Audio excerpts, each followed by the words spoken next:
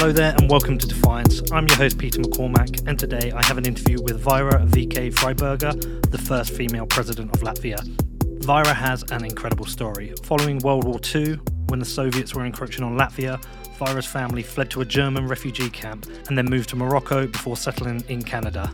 Vaira had a successful career as a professor at Montreal University, and in 1998, when her retirement was closing in, she was offered a job heading a new Latvian institute.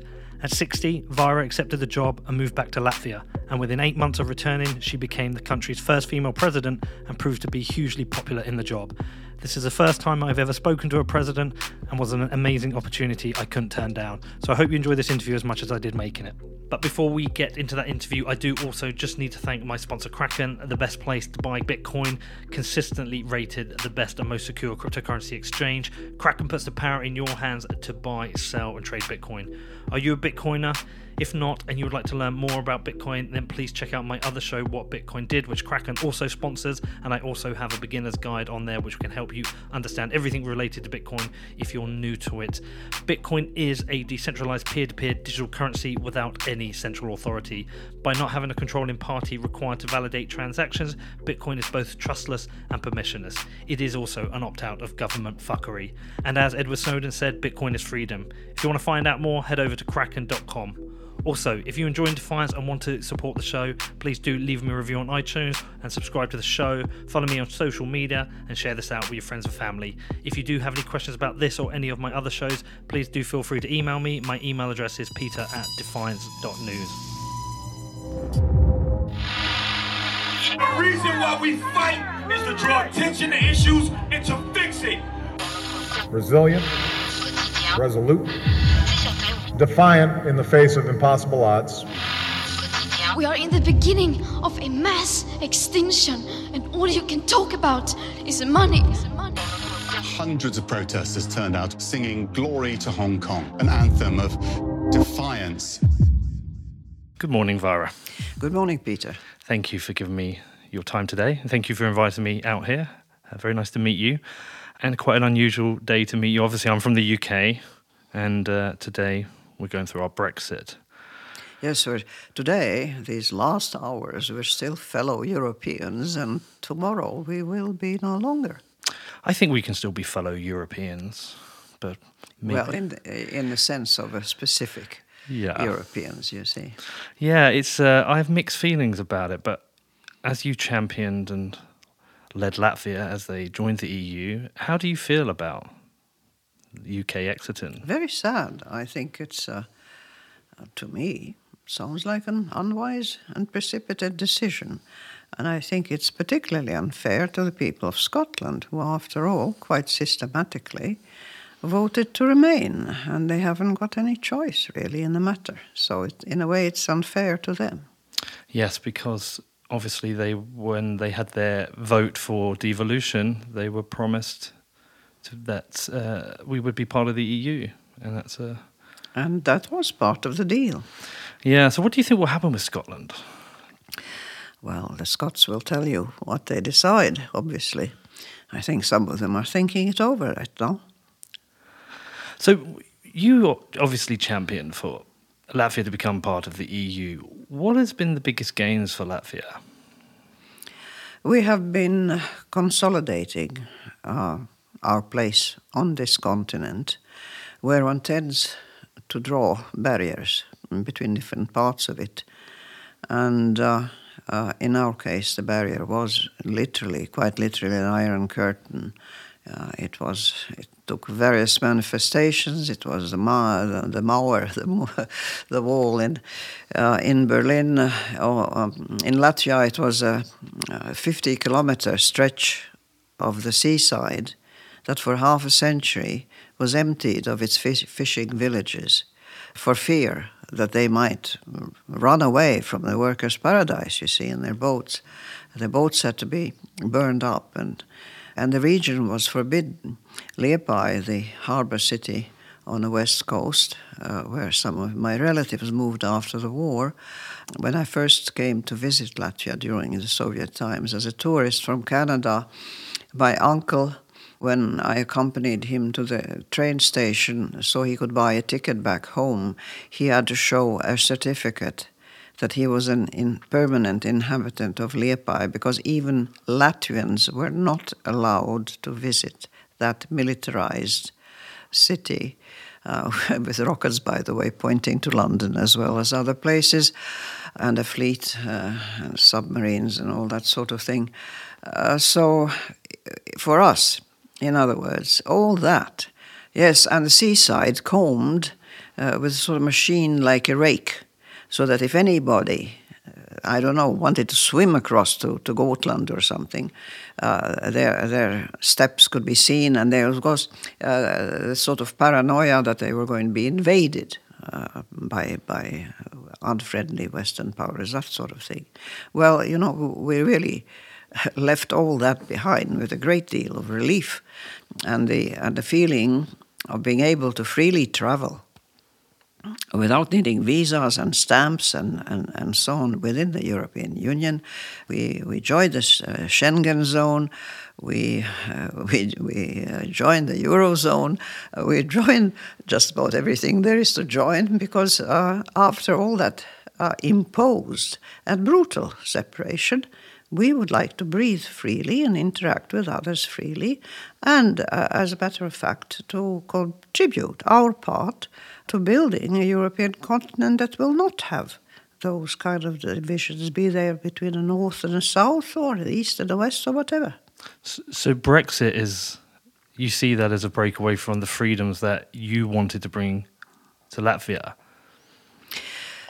It seems to be a turning away from a project that, granted, was not started by a Brit but by a Frenchman. I suppose that probably irks some people, that it's a European project that was not initiated by Britain, and that Britain was, in fact, took its sweet time, and so did France, in the one to apply and the other to accept. But 40 years is an awfully long time to be building something together. It's the way when I hear about old friends divorcing, I say, well, if they could last that long, why not a bit longer? It's hard to understand. Do you fear that any other countries may consider, after watching the UK exit, may consider it themselves, and we may see a slow breakup of the EU? Not because of the British example, I don't think. No. It's been a bit of a circus for the last 3 years. I don't think that's an example to anybody. But if their own governance is unsatisfactory to them, and if they feel that the deals they get into, after all, we have to make deals with our fellow member countries for the budget and all sorts of things, our defense and what have you. Well, if somebody feels slighted and passed over or what have you, it's never excluded. This is why the clause is there. I mean, obviously, the people have to decide. And who knows who may decide. But I can't see people just all of a sudden watching their television and seeing that circus in the British Parliament saying, oh, whoop-we-do, that's the sort of thing we want to imitate. No. Well, I was thinking more, if we move a few years down the line, perhaps the fear about what the impact of the Brexit would be were unfounded. If the UK was to prosper afterwards, perhaps other countries may look at that. I think perhaps other political leaders might look at that as an opportunity to seek votes from the population by saying, here's a great example of the UK having a success. And I'm kind of leading more to the right-wing politicians. Well, we'll watch and see with interest if all of a sudden the people in Britain find their income doubled and all the shackles that ghastly European Union had put on them thrown away, and here all of a sudden they're waving Union Jacks and are increasingly happy and prosperous and so on. Well, we'll certainly applaud it for sure. Whether immediately somebody will think that that's, even in such a case, I think each country has its own path and its own, they look their own history. They do, like we do, look to their geographical position. That plays a role. When you're an island, it's more easy to say, well, Dunn said no man's an island, but I think the Brits frequently think that a country is an island, and it is. So the others who are not an island, who've been trampled all over by foreign troops coming from every direction of the compass, feel differently about solidarity and about cooperation and being part of a larger whole, which together can assure a collective security. So do you think that plays a big part, the history of certain countries? You know, you obviously experienced leaving Latvia as a youngster, moving to Germany and then after Canada, but you had probably a very different experience under, a country under Soviet rule for a certain period of time. Do you think that experience probably leads people in countries such as Latvia and Lithuania to be more pro-European than, say, people say in the UK? I think Latvians are pro-European as soon as they were able to have access to publications in the rest of Europe. In 1802, there was a very serious peasant uprising in northern Latvia, in Vidzeme, and naturally put down brutally by the local Baltic German barons and Tsarist troops. But why did this happen is the way they were being treated. And the way they were being treated, they realized, was grossly unfair and brutal. And they had read about the French Revolution in German newspapers. And they said that if the king could be deposed, an unjust king in France, then maybe people had a right to ask for certain minimal entitlements as human beings. So that, you see, Latvia has been linked to Europe, first by the invading crusaders, against their will, but linked nevertheless. It was Terra Mariana and belonged to the Pope, you see, the Pope and the Bishop of Riga and the crusaders who became landowners. Later, it went through the Reformation, and the Reformation was an institution that required people to be able to read and write very early in European history. And I think this business of our people, the part of Latvia that was turned Lutheran, and who were given the opportunity, even the peasants, even the serfs at the Tsarist occupation, the serfdom was introduced under the Tsars, the ability to read and write already kept them in contact with the rest of Europe and the humanist trends that happened there. And as soon as it was possible, Latvians in the 19th century went to universities in Berlin, in Königsberg. Painters went to Finland and to Belgium and to the university in Tartu and so on. So that is where all our past has led us and where our geography still puts us. We are on the eastern borders of what is now the Union, but we're still part of it. So I think my listeners would very much love to hear your story of your background, and I know you will have told it a few times, but the story of you leaving Latvia as a child, your experiences in Germany, your experiences in Morocco, and how you ended up in Canada. That's all. I'd love to hear that, and you don't have to give me the long version, because I think it's very interesting to hear about how you wanted to maintain your Latvian heritage. You wanted to respect your Latvian heritage, and then you wanted your children also to understand their Latvian heritage. Do you mind telling that story? Well, I'm starting to write it up and in English, fantastic. so that it doesn't have to be translated. Great. I was 6 years old when, on the 10th of October 1944, my parents took an opportunity of the German army retreating and allowing civilians who wished to leave the front line, which was approaching, just to, if you're there tomorrow morning at 5:30 or something like that, or 5, as many as can climb into that truck. Each can take a couple of suitcases, each family, and then we will go west. And the front was approaching, and on October 13th, Riga was taken by the Red Army. So that the part of Latvia that was called I don't know the special term for it, there was armed resistance after the May 8th armistice in Western Latvia. armed resistance in the forests from people who fled to the forests continued until practically the death of Stalin. There was a war after the war. But my parents had been hoping, they had this dream that obviously the Germans were losing the war, that the end of the war would come, and the Allies, being, after all, the forces of freedom and democracy, would see to it that, well, the Germans would be chased away back to Germany, but the Russians also back to Russia. Seemed to us, to them. I mean, as a child, I was just listening to this. And that was their reasoning. So my mother, she washed and starched her curtains and put a clean linen tablecloth on the table and washed her floors and said, well, if it happens as we wish, that the war end will come, and Western powers and the Allies will see to it that countries that had been part of the League of Nations would recover their freedom, then we can return to our home.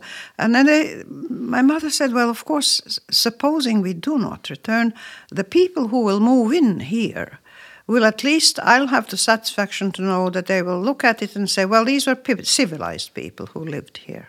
So that they accepted the idea of a loss. But the poor souls, of course, had no idea and could not have an idea. First, the secret part of the protocol of the Hitler-Stalin Pact, or the Molotov-Ribbentrop Pact of 39. And they had no clue about what Mr. Churchill and Mr. Roosevelt had so kindly handed to Stalin on a platter. They both thought they were so clever, you see, and they were interested in winning the war because they were scared of the Germans, really. And they needed the Russians to help them. And there's a phrase in somebody's memoirs who quotes Churchill as saying to his assistant, of course, because the assistants were also having debates while the Roosevelt, Churchill, and Stalin were meeting. If Stalin asks for the Baltic countries, of course you give them to him. Of course. That, of course, is what sealed our fate. And we did find out about it eventually.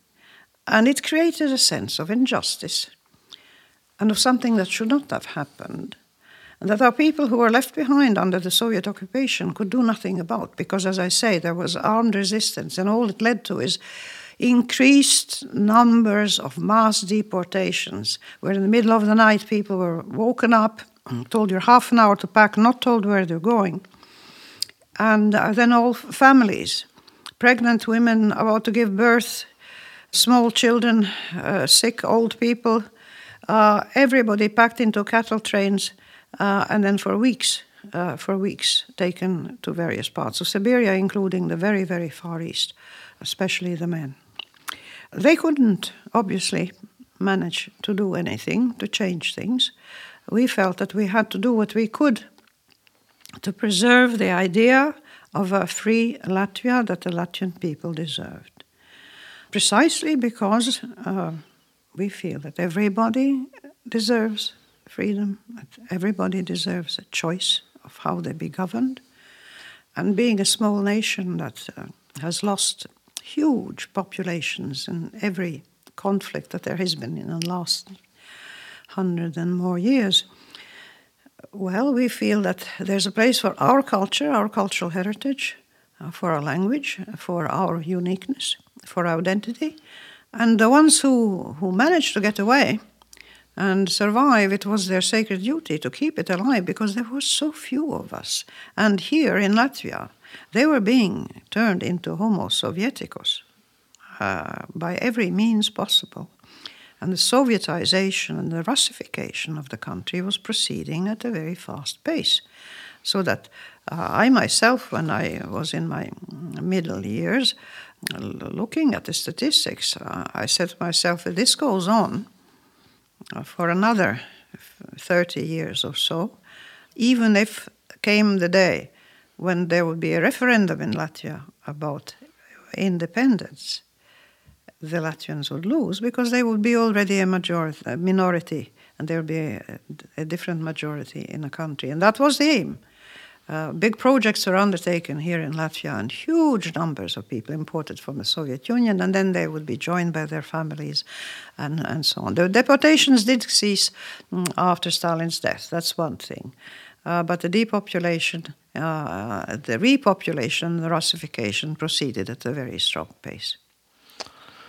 You have obviously a very, very deep understanding of the history of European conflicts, European politics, and Latvian and Russian history. Was this something that was part of your entire life? You know, as you were growing up, did you take an interest as a youngster, or is this something that developed later as you became older and you became more interested in your Latvian history?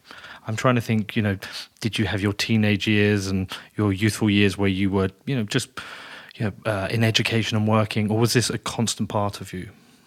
Well, the first constant part was that the occupying forces of Germany after the war, French, English, and American, put people in camps, in refugee camps, displaced persons there. And I'm not sure how many million there were. Some say 7 million, some say 17 million. That is something I'll have to look up and find out. A lot of people. And they were regrouped according to their nationalities, so that Latvians were put together. And what that made possible is a continuation of some sort of social life for people who are absolutely, as French say, déracinés, pulled out by their roots from the soil in which, the social soil, where they had been living. Imagine you pick up a suitcase, and you get on top of a truck. I was at the very top of the suitcases because I was so small. And and we had 3 times we had air raids, and we had to jump off the truck and run into, lie down flat in ditches or into forests or something of that sort. So it wasn't, a fun ride or anything of the sort. The living in the camps, you have lost everything. I had 3 grandmothers, it so happened, because my own father was dead, my mother remarried. So I had 3 sets of grandmothers and grandfathers. I had uncles and aunts and cousins and neighbors, my parents' friends and so on. And imagine people who were recognized as painters, writers, poets, musicians, civil servants, sort of directors of factories and so on and so on. All of a sudden they're nothing and they're nobody. And they're just there with some of them alone, some of them a few members of their family. In some cases, the larger families managed to come, say, for instance, 3 sets of brothers and sisters with their families. That was exceptional. But living together made it possible to have some sort of line. There's a whole literature about it because it's a very extraordinary sort of suspended animation, but life goes on. You're living in suspended animation as far as your social milieu goes. You have your bunk, 2-storied bunk. Somebody else is sleeping on top of you or under you, and less than a meter away there's the next bunk. And there's a large, what had formerly been, say, military barracks, large rooms full of these things. And then first there'd be a sort of cafeteria. Later people had certain opportunities to make their own food. I mean, it's a world apart. And then started the immigration and people get started. And then they realized that what they had in the camps had its advantages because you are still using your language and interacting with your own people. Once you go to Australia, to America, to Canada, to Venezuela, to Brazil, you have to learn a completely new language, find yourself a new occupation. Many Latvian writers became janitors in New York. One of them wrote a book, The Janitor. Janitors in apartment houses, recycling, as it were, your talents. Oh. One thing that looking back at your story and your history, is there seemed to be a sudden change to move back to Latvia and become a politician. It's almost like you didn't plan to become a politician, and this was a bit of a surprise. What was the journey from Canada to Latvia to suddenly becoming president? Because it was a very short turnaround. It wasn't like a career of politics. No. Well, look, when I arrived in Canada, everybody called me a new Canadian. And somebody was saying, well, they were about to have elections, and I couldn't have a thing to do with the elections since I didn't have the right to vote. And that kind of put me off politics. I said, oh, well, you know, who needs it? I have other interests, and if I you know, no right to participate in the political process, I don't need it. Let them do it. I'm living here, I'm working here. Of course, I did get my citizenship once I'd done, at the time it was 6 years, it was quite a significant amount of time. I did get my citizenship, and I did start to vote. But by then I was established as an academic, and even though the father of the current Prime Minister of Canada was a professor initially at the Université de Montréal, and entered first Quebec politics, but essentially the Liberal Party, and became its leader, and then Pierre Trudeau became Prime Minister, I realized that he was Prime Minister because he was both Elliott and Trudeau. And looking back on Canadian history, every politician who ever became a Prime Minister was either of Anglo-Saxon or a French-Canadian background. There were no names from any different source.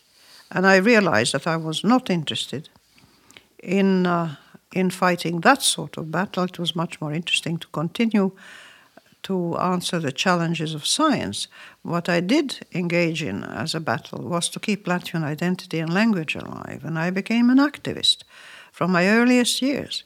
As soon as after my first hard year in Canada, when I was working full-time and taking night classes so that I could write the exams for entering U of T, which I did at 17, and discovered the others were 18, 19 years old, and I'd been foolish to hurry so much. But anyway, I started going to Latvian affairs again, because, for instance, the parties that the Latvian Students' Club had were fun.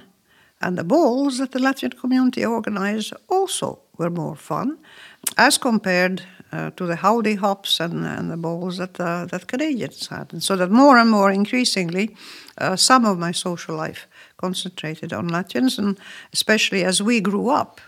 I was a teenager when I arrived in Canada. We started worrying about the next generation, about first us sticking together and keeping the language and culture alive as we engaged in all our various careers.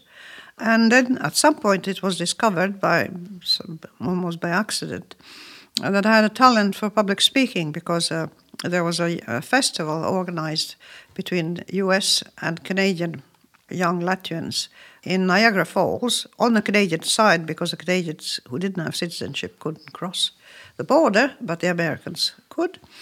And there was a competition of public speaking. And somebody wrote down my name and said, when you speak, you seem to be able to sort of express yourself fluently. I entered you into the speaking competition. Well, I got first prize. And then I would be invited to lecture to young people about Latvian folklore. I started an interest in Latvian folklore in all sorts of things. But you see, history is not something that so many people are interested in. Folklore is easier of access. And then I started being invited to the ceremonies that exiled Latvians faithfully kept on the 18th of November, the day of the Declaration of Independence of Latvia in 1918. They would have a ceremony, and they would have an invited speaker giving a patriotic speech. Patriotic in the sense of saying Latvia deserves to be free, and we want it again.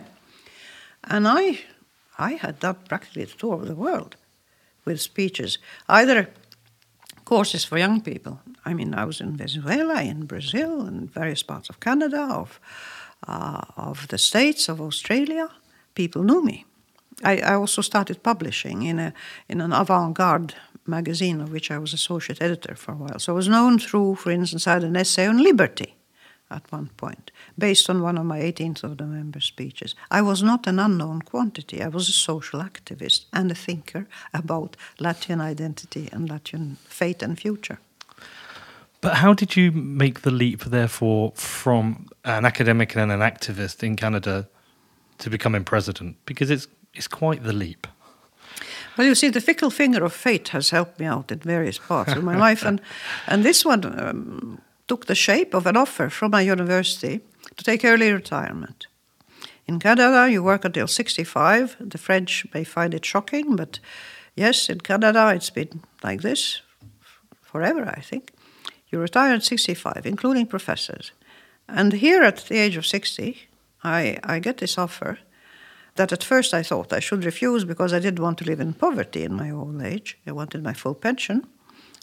Obviously not having, as an academic acquired any kind of capital or riches, living off my salary. But then a mathematician friend calculated how much I'd be paying in taxes with what they and they were giving me a special deal. Believe it or not, there was an actuarial surplus in our university pension fund, and they wanted to get rid of the full professors who had the highest salaries, so they could hire young professors at lower salaries also for the budget. And I took that offer. And 3 months later, I got a call from the Prime Minister of Latvia saying that the cabinet had been persuaded by a group of intellectuals in Latvia to found the Latvian Institute and had in fact recommended me as its director. Would I be interested? And I said, yes, I would be interested, but what does it mean? When do you want to see me? I'll talk to my family, but when do you want to see me? Well, in 2 weeks' time. I said, well, maybe 3 weeks. And I did go in 3 weeks' time with 2 suitcases. My family stayed, my husband and daughter stayed behind. And the intellectuals who had convinced the parliament, not the parliament, but the government, to create Latvian Institute and to put me as its director, had decided I was presidential timber. Because I had been coming to Latvia and giving speeches in public as soon as the Soviet system fell, and even before that at the academy under controlled circumstances to invited guests. And they also, a book of mine, together with my husband, where we put together Latvian sun songs, over 4,000 texts, classified into 3 sections. The physical sun as a body that we see in the sky, the cosmological sun, because the Latvians call the other world the other sun, and the mythological sun, who was a female figure and seemed to have had a cult, but way back in history. I was known for this work. They reprinted that book here in 10,000 copies at the time when paper was actually there was a shortage of paper, but it became very popular. So they feel like I had contact, certainly with the people who were interested in folklore. In Latvian, I used to have lectures on Latvian poetry, on Latvian literature, on Latvian identity, and people felt that the person who had such an understanding, if you like, of the soul of their nation would not be a bad president to have, on top of being multilingual and understanding the West and its mentality. It still must have been quite a leap for you to then suddenly become the president. Was there a moment of did you have to take a step back and just, look around and go, how has this happened? Well, I was helped very much by the fact that when the Republic was recovered its independence, the Popular Front split up into parties, and there were elections, there was a parliament, and there was a government, but then came presidential elections. And around the presidential elections and the newly created presidential institution by my predecessor, President Ulmans, one of the aspects is that they followed the advice of Western countries, whom we hoped would become our allies at one point, and they did, that the president needs a security service in this modern world.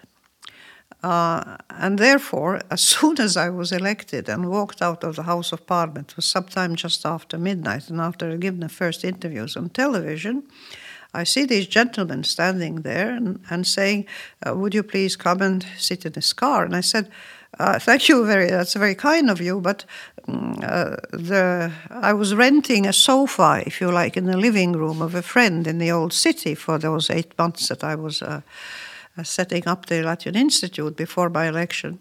And I said, well, it's just a short walk away. Thank you very much. I'll go back to my room all alone. And they said, sorry, ma'am, but we have been detailed to look after your safety, and we feel that with the crowds gathering and so on, that it would be safer to bring you in a car. And that was, my first step outside of the Houses of Parliament. The fact that I did have this security detail of whom I've heard many people complain how they interfere in their privacy. But to me, they were an absolutely visible and you might say tangible sign of my change in status. In other words, I could not go for a walk. As some people say, what a nuisance. I cannot walk home the way I used to. When they say you need to be accompanied, because you're not just you are the president, and the country needs a president. And if it's taken all that trouble to elect a president, then that president needs to be protected. Yes. And so that you, who happened to have put on that mantle of president, you have to think of what it means. And I felt, in a way, you might say I had lent my body, I've given it away for a time to the presidential institution. I was not just me, Vaira, as a person, but I was the president of the country. Of that I became aware in the very first minute when I stepped out of that parliament. So you were a very popular president. You will be aware of that. And also, when I've been here in Latvia and whether I've been in the restaurant or in my taxi, I've been asking people, what are their opinions of you? And regularly people have been saying that you're the best president that Latvia has ever had. Do you think that your popularity and your success may have come down to the fact that you weren't a career politician, that you could come in with maybe, without a history of being influenced by the political process, that you just came in as a passionate Latvian? Certainly that would have been, I think, an element at the beginning, but I like to think that what I actually did played a role in. I mean, I was president for 8 years and worked very hard, and so that I feel the way I fulfilled that role that I took on, at least, for me personally, I would rather like to think that the way I carried out my duties evoked a positive response in a large number of people. Yeah, so, sorry, maybe misunderstood. What I meant is that the reason you were able to come in and achieve so many impressive and important things was because you weren't a career politician. You could see things in a different way. I personally felt that I did not miss having been a career politician. I had been president of just about every body that I ever joined. Mm-hmm. And I even as an undergraduate at Victoria College, I learned Robert's Rules of Order and Parliamentary Procedure at the Victoria Students' Union. And then later in the French milieu, I learned the Code Moral and how you chair meetings and that sort of thing. So that you see, I had a certain administrative experience. I was vice chairman of the Science Council of Canada, and we did give advice to the government on science policy. And we did lobby the federations of social sciences, humanities, of the natural sciences. The presidents of these organizations, whom I was one, would go, and also some other board members and famous, if you like, individuals.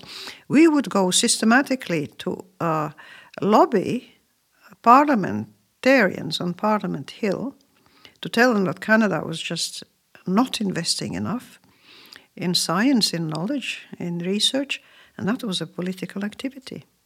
And of course, holding together 35 different scholarly associations, including a French political scientist one and an English-speaking a physical geographers association and a human geographers association, physical anthropologists, and etc., and trying to get them to actually establish policies for the advancement of these disciplines, or for the Canadian Psychological Association, where each province has authority over professions, but where we try to get general standards for the education and research that goes on in the discipline, the advancement of the discipline.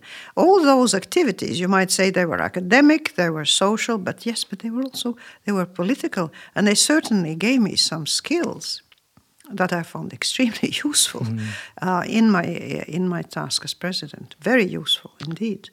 Did you enjoy being president? Yes, I certainly did. If you'd have been a president earlier in your life, do you think you would have wanted to come back and do it again? Because I understand there's a 2-term limit, but you can come back. Will you come back anyway? Well, it's a bit like the Russian constitution. Yes. It just doesn't say anything about it. But when popular as I was, and I really did get a send-off, a farewell, when people from all across Latvia all night long brought flowers on a hillside, and I have a picture there on the wall where they made a huge, 20 meters in diameter, a huge sun, because of my work with sun songs, of different colored flowers brought in throughout the night by volunteers and the army and I don't know who else, to thank me. But when my successor was not re-elected after 4 years, I did not hear any desperate calls for me to come back and save the country. And I got the impression that surely you cannot step in the same river twice. It has to be a different river. And I would then need, to think again about what kind of coalition of parties would be ready to support me. And frankly, I felt that I had been in that milieu for long enough and was ready to engage in other things. Yeah. To get, a good part of my life back, even though I have continued to be active. As I say, I just come back from this high-level group that UNESCO has created about the futures, plural, of education in 2050, if you please. Well, that's a long way away. Okay, so one of the things I've been trying to understand as an outsider coming in is understanding the mix of Latvians and ethnic Russians, because there is a mix. I've been to a Latvian restaurant, I've been to a Russian restaurant. In the Russian restaurant, everyone was speaking Russian. In the Latvian restaurant, they were speaking Latvian. It's an unusual thing to see coming from a country where everyone essentially speaks the same language. As somebody leading the country, as a president, and somebody you've talked about, a deep desire to protect Latvian history, culture, heritage. Is that possible to do while also maintaining and keeping happy the like an ethnic Russian minority? Is that something you can do, or do you have to? Can you only have a single focus? My appeal to anybody of other ethnic origin has always been that if they decide to live in Latvia, then really to live fully, they should take on all the privileges and rights and obligations of a citizen, just like I did in Canada. Yes. Even though I knew that as a new Canadian, if I went into politics, in my years of middle years, say when I would have reached, I would not have had. Later, of course, they had governor generals and so on who were of visible minorities, never mind minorities and immigrants. But when I started out in life, this was an absolute no-no. If you wanted to get anywhere, you had to be either French-Canadian or Anglo-Canadian. It was as simple as that, and having, ancestors there and all that sort of stuff. Quite so. Things have changed. Things have changed. Too late for me. But here in Latvia, I have this conviction. After all, I went to a French high school. That was my foundation for my education, and I have very Republican concept of a republic, whereby your first belonging is to the republic as a citizen, and as a citizen you're equal to all other citizens. And just as we have freedom of religion, we obviously have also freedom of culture and food habits and anything you like to do, as long as you do not interfere with the rights of the founding nation. Canada had, for a long time, talked to the founding nations, two conquerors, the Brits and the French, and it's only later that it acknowledged native, or what they call them now. There's a different name for it. The word native peoples is not used anymore. It's a different politically correct term. Yeah. So, as an oppressed minority through much of its history, since the 13th century, the conquest by the Crusaders, yes, there is a desire to have one place in the world where Latvian still survives, And that is the official language of communication in the public sphere. But in the private sphere, you can speak Urdu or anything you like. And we have Armenian restaurants and Georgian restaurants and Vietnamese restaurants and Chinese restaurants and Japanese restaurants. And these people come here, and people from Africa, and some of them have married Latvians. I'm always charmed when at the folk song festivals, which we have every 5 years, a family comes up to me where mother is Latvian, the father from some part of Africa. The children, they have several children, and they want to take a picture. And of course, I find that this is an enrichment to the country. It doesn't detract, because the children are speaking Latvian, and they're dancing Latvian folk songs, singing folk songs, and dancing Latvian dances. Even as many groups, I have many photos where I am here at this park that is outside.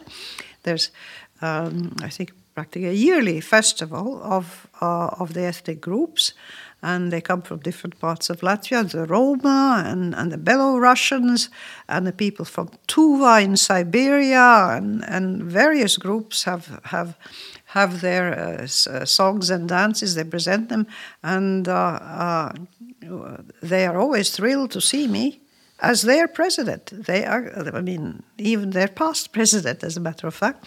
And there's a sense of mutual acceptance. And it's only the Russians who have tried to make a political issue out of it.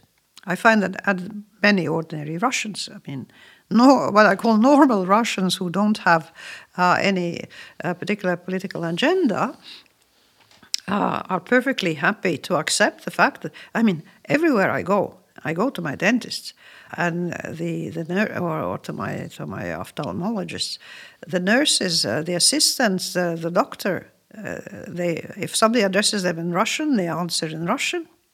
In public spaces and so on and so on. But at least you see, it's not like in Soviet times when my aunt complained that she went to pay her gas bill and presented it in Latvian, and was told, don't speak your dog's language, speak human. Yes, that was very different. How about the teaching of language within school? Like, you have a belief that Latvian schools should focus on the Latvian language as the primary language. Is that correct? Well, we made what I consider a mistake at the beginning of independence to have separate schools. Yes. For the Russian stream, if you like, and the Latvian stream. I think they should have been integrated. We also then, while we were at it, we have an Ukrainian school. But all of these schools, the children do have to learn Latvian. Mm-hmm. It is just a question of how many of the subjects are taught in Latvian and how many of the subjects are taught in Polish, Ukrainian, Belarusian, Estonian, Lithuanian. The Roma school did not survive because the Roma did not send enough children to school, so they are integrated into the other schools. But I think that all the schools, myself, when I went to high school in Casablanca, we had French girls, of course, who were the majority, and the French, it was considered a French school and so on. But we had Jewish girls. We had, unfortunately, only one Arab girl, and she did not survive the milieu. She could not manage. But there were people there, Italians and Spaniards from the time of the war, from the time of the Civil War, and people from Yugoslavia who had fled away, all sorts of people. And yes, and French culture was a unifying element. And we took civics, we learned about the French Constitution and what have you. It seems to me perfectly normal. Yeah. And then when the French were kicked out, well, the Moroccans were able to develop their own school system. But of course, they also teach French in those schools and English and so on.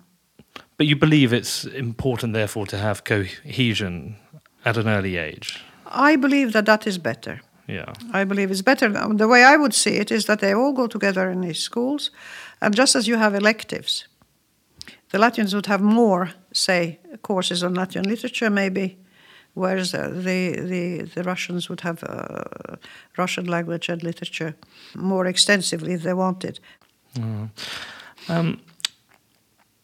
You mentioned earlier the Russian constitution.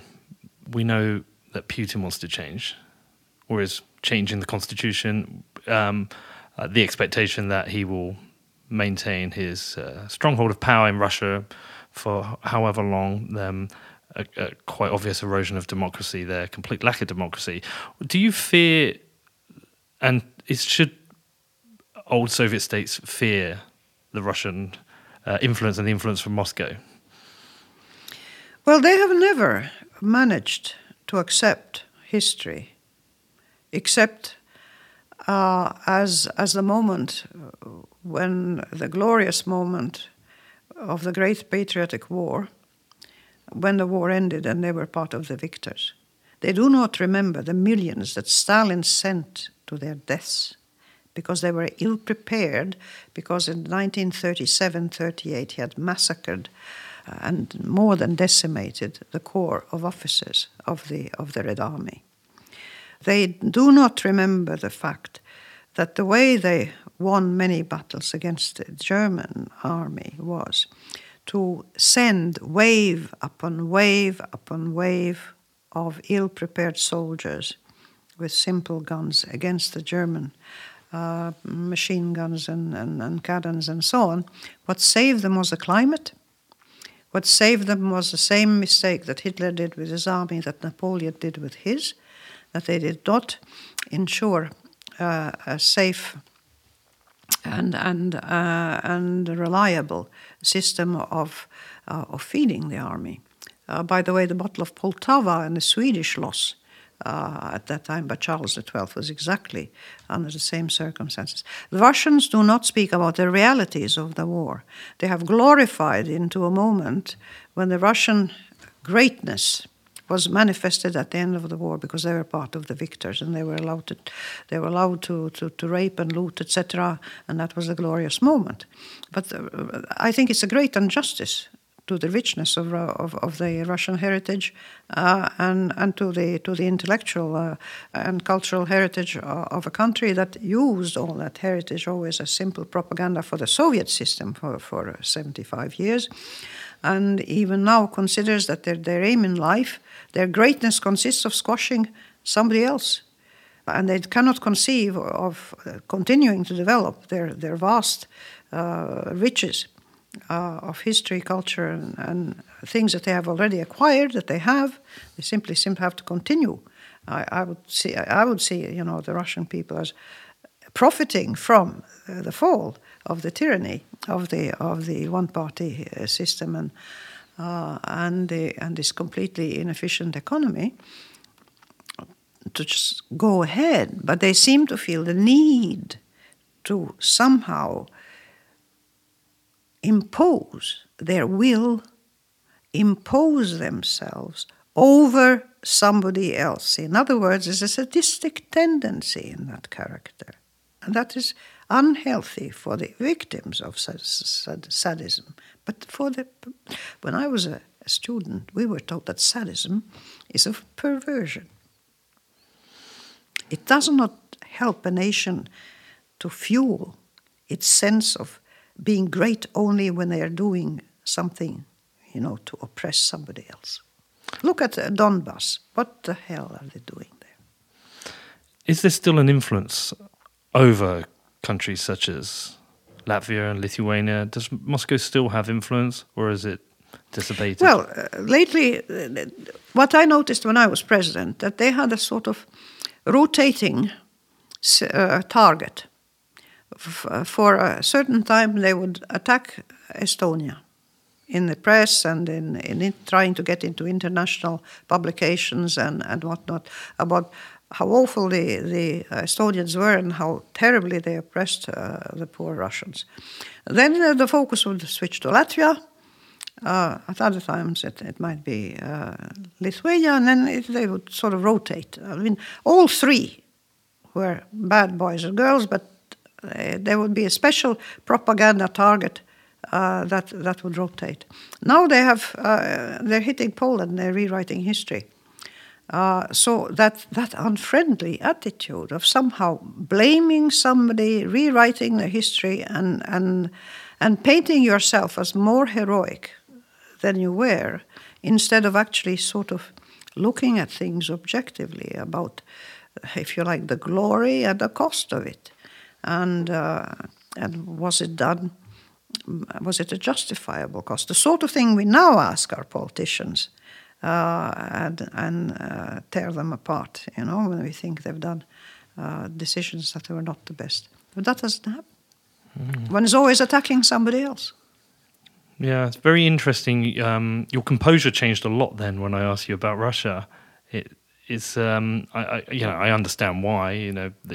Latvia has a history that's had very deep history behind the Iron Curtain, and I understand it. But just to witness that was very interesting. See your composure change. In what way? You came forward, and it's like it's very hard to explain, but it's almost like this is a pain point for you still about the influence Russia has. It continues to send very nasty propaganda to Latvia. Every day. There are cyber attacks. They invade our airspace, and NATO planes have to scramble and accompany them out of our airspace. They are not friendly towards us at all. So it is still a problem. It continues to be a sort of threat that hangs over our heads. So it is a warranted fear? Oh, yes. And look at Ukraine. Yes. Look at Crimea. Look at Southern Ossetia. Look at Abkhazia. There's plenty of very nasty examples that happen not in Stalin's time, but happen now under this president's watch. And why do you think it's happening? Because to what benefit? This is where I think the psychology comes in. His popularity shot up phenomenally after the annexation of Crimea. And so obviously that, if you like, that aspect of the psyche, of the Russian psyche, as I said, that Stalin played up on not being a Russian, but he realized that really resonates with Russians, the greatness of Russia. Oh, we have it, the greatness of France and Britain too, manifesting in different ways. I could tell you stories about that as well. But here is that one moment of sense of greatness by having colonies or annexing your neighbors or something of that sort. That appeals. And as I say, that is not an appeal to the better angels of our nature at all. In fact, it's not good for the people who get sort of focused on that sort of feeling. They should be focused on empowering themselves and what they can achieve, not trampling others underfoot. Misplaced passion, misplaced. A sense of glory that is, I think, centuries out of date. Yeah. Okay, well, I'm very appreciative of having your time, and I don't want to take up too much more because you have been busy and you deserve a rest. Just a closing point, really. I've started to travel the world quite a lot with my work. I'm off to Santiago this weekend. I will also be off to Venezuela, but I'm aware of what's been happening in Hong Kong and Paris, Iraq, Iran. Over the last year, we seem to have had a lot more protests. I can't put my finger on whether this is more awareness or there are actually more protests. But what's your kind of, and this is a big question, what's your kind of observation of the worldview at the moment and why we're seeing so many protests? That is a mystery. Because when you look at those protesting, it is very often people who are living better now, at this point in history, than they ever lived before, personally, and certainly better than their parents lived. France, after the war, was devastated. So was Britain. Britain had coupons, food coupons, currency restrictions, all sorts of things for many years after the war. Generally, populations have improved their standard of living. Chile is, after the disastrous economic crisis created by the Chicago School of Economics and the advice they had been giving the country. But when they recovered from that, it is one of the successful countries of South America. And I think Chileans, the average Chilean is probably, if you measured objectively all the quality of life, would come out very well. But the protest started over metro tickets. And that, I think, is the way that these triggers are being used, and mass and social media are being used to trigger resentments that, of course, could not be only about metro tickets. Obviously, there had to be a discontent, an underlying discontent that was smoldering under the ashes. And then somebody blows on the ashes through the social media. The Gilets jaunes, from what I understand, if you asked each of them what he or she is protesting against, you would get a dozen different answers. So there's nothing consistent in this? Not that I can see so far. No. Okay, so when's the book coming?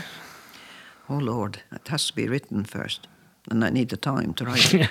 It sounds like it'll be a fascinating read. Well, look, good luck with it. You have a beautiful country. This is my third time here. Just a little secret. I've been to Estonia, Lithuania and Latvia. I think the food's best here of the three. Am I allowed to say that? I don't want to upset the Lithuanians, the Estonians, but the food here is pretty good. Well, you know, we have some terrific chefs. You do. And the average cuisine also is I think, is very good. You're also the first president I've not only interviewed but met, so thank you for that as well. You're welcome. Okay, You're take welcome. care. And, of course, this is not Latvia with its best foot forward. Midsummer.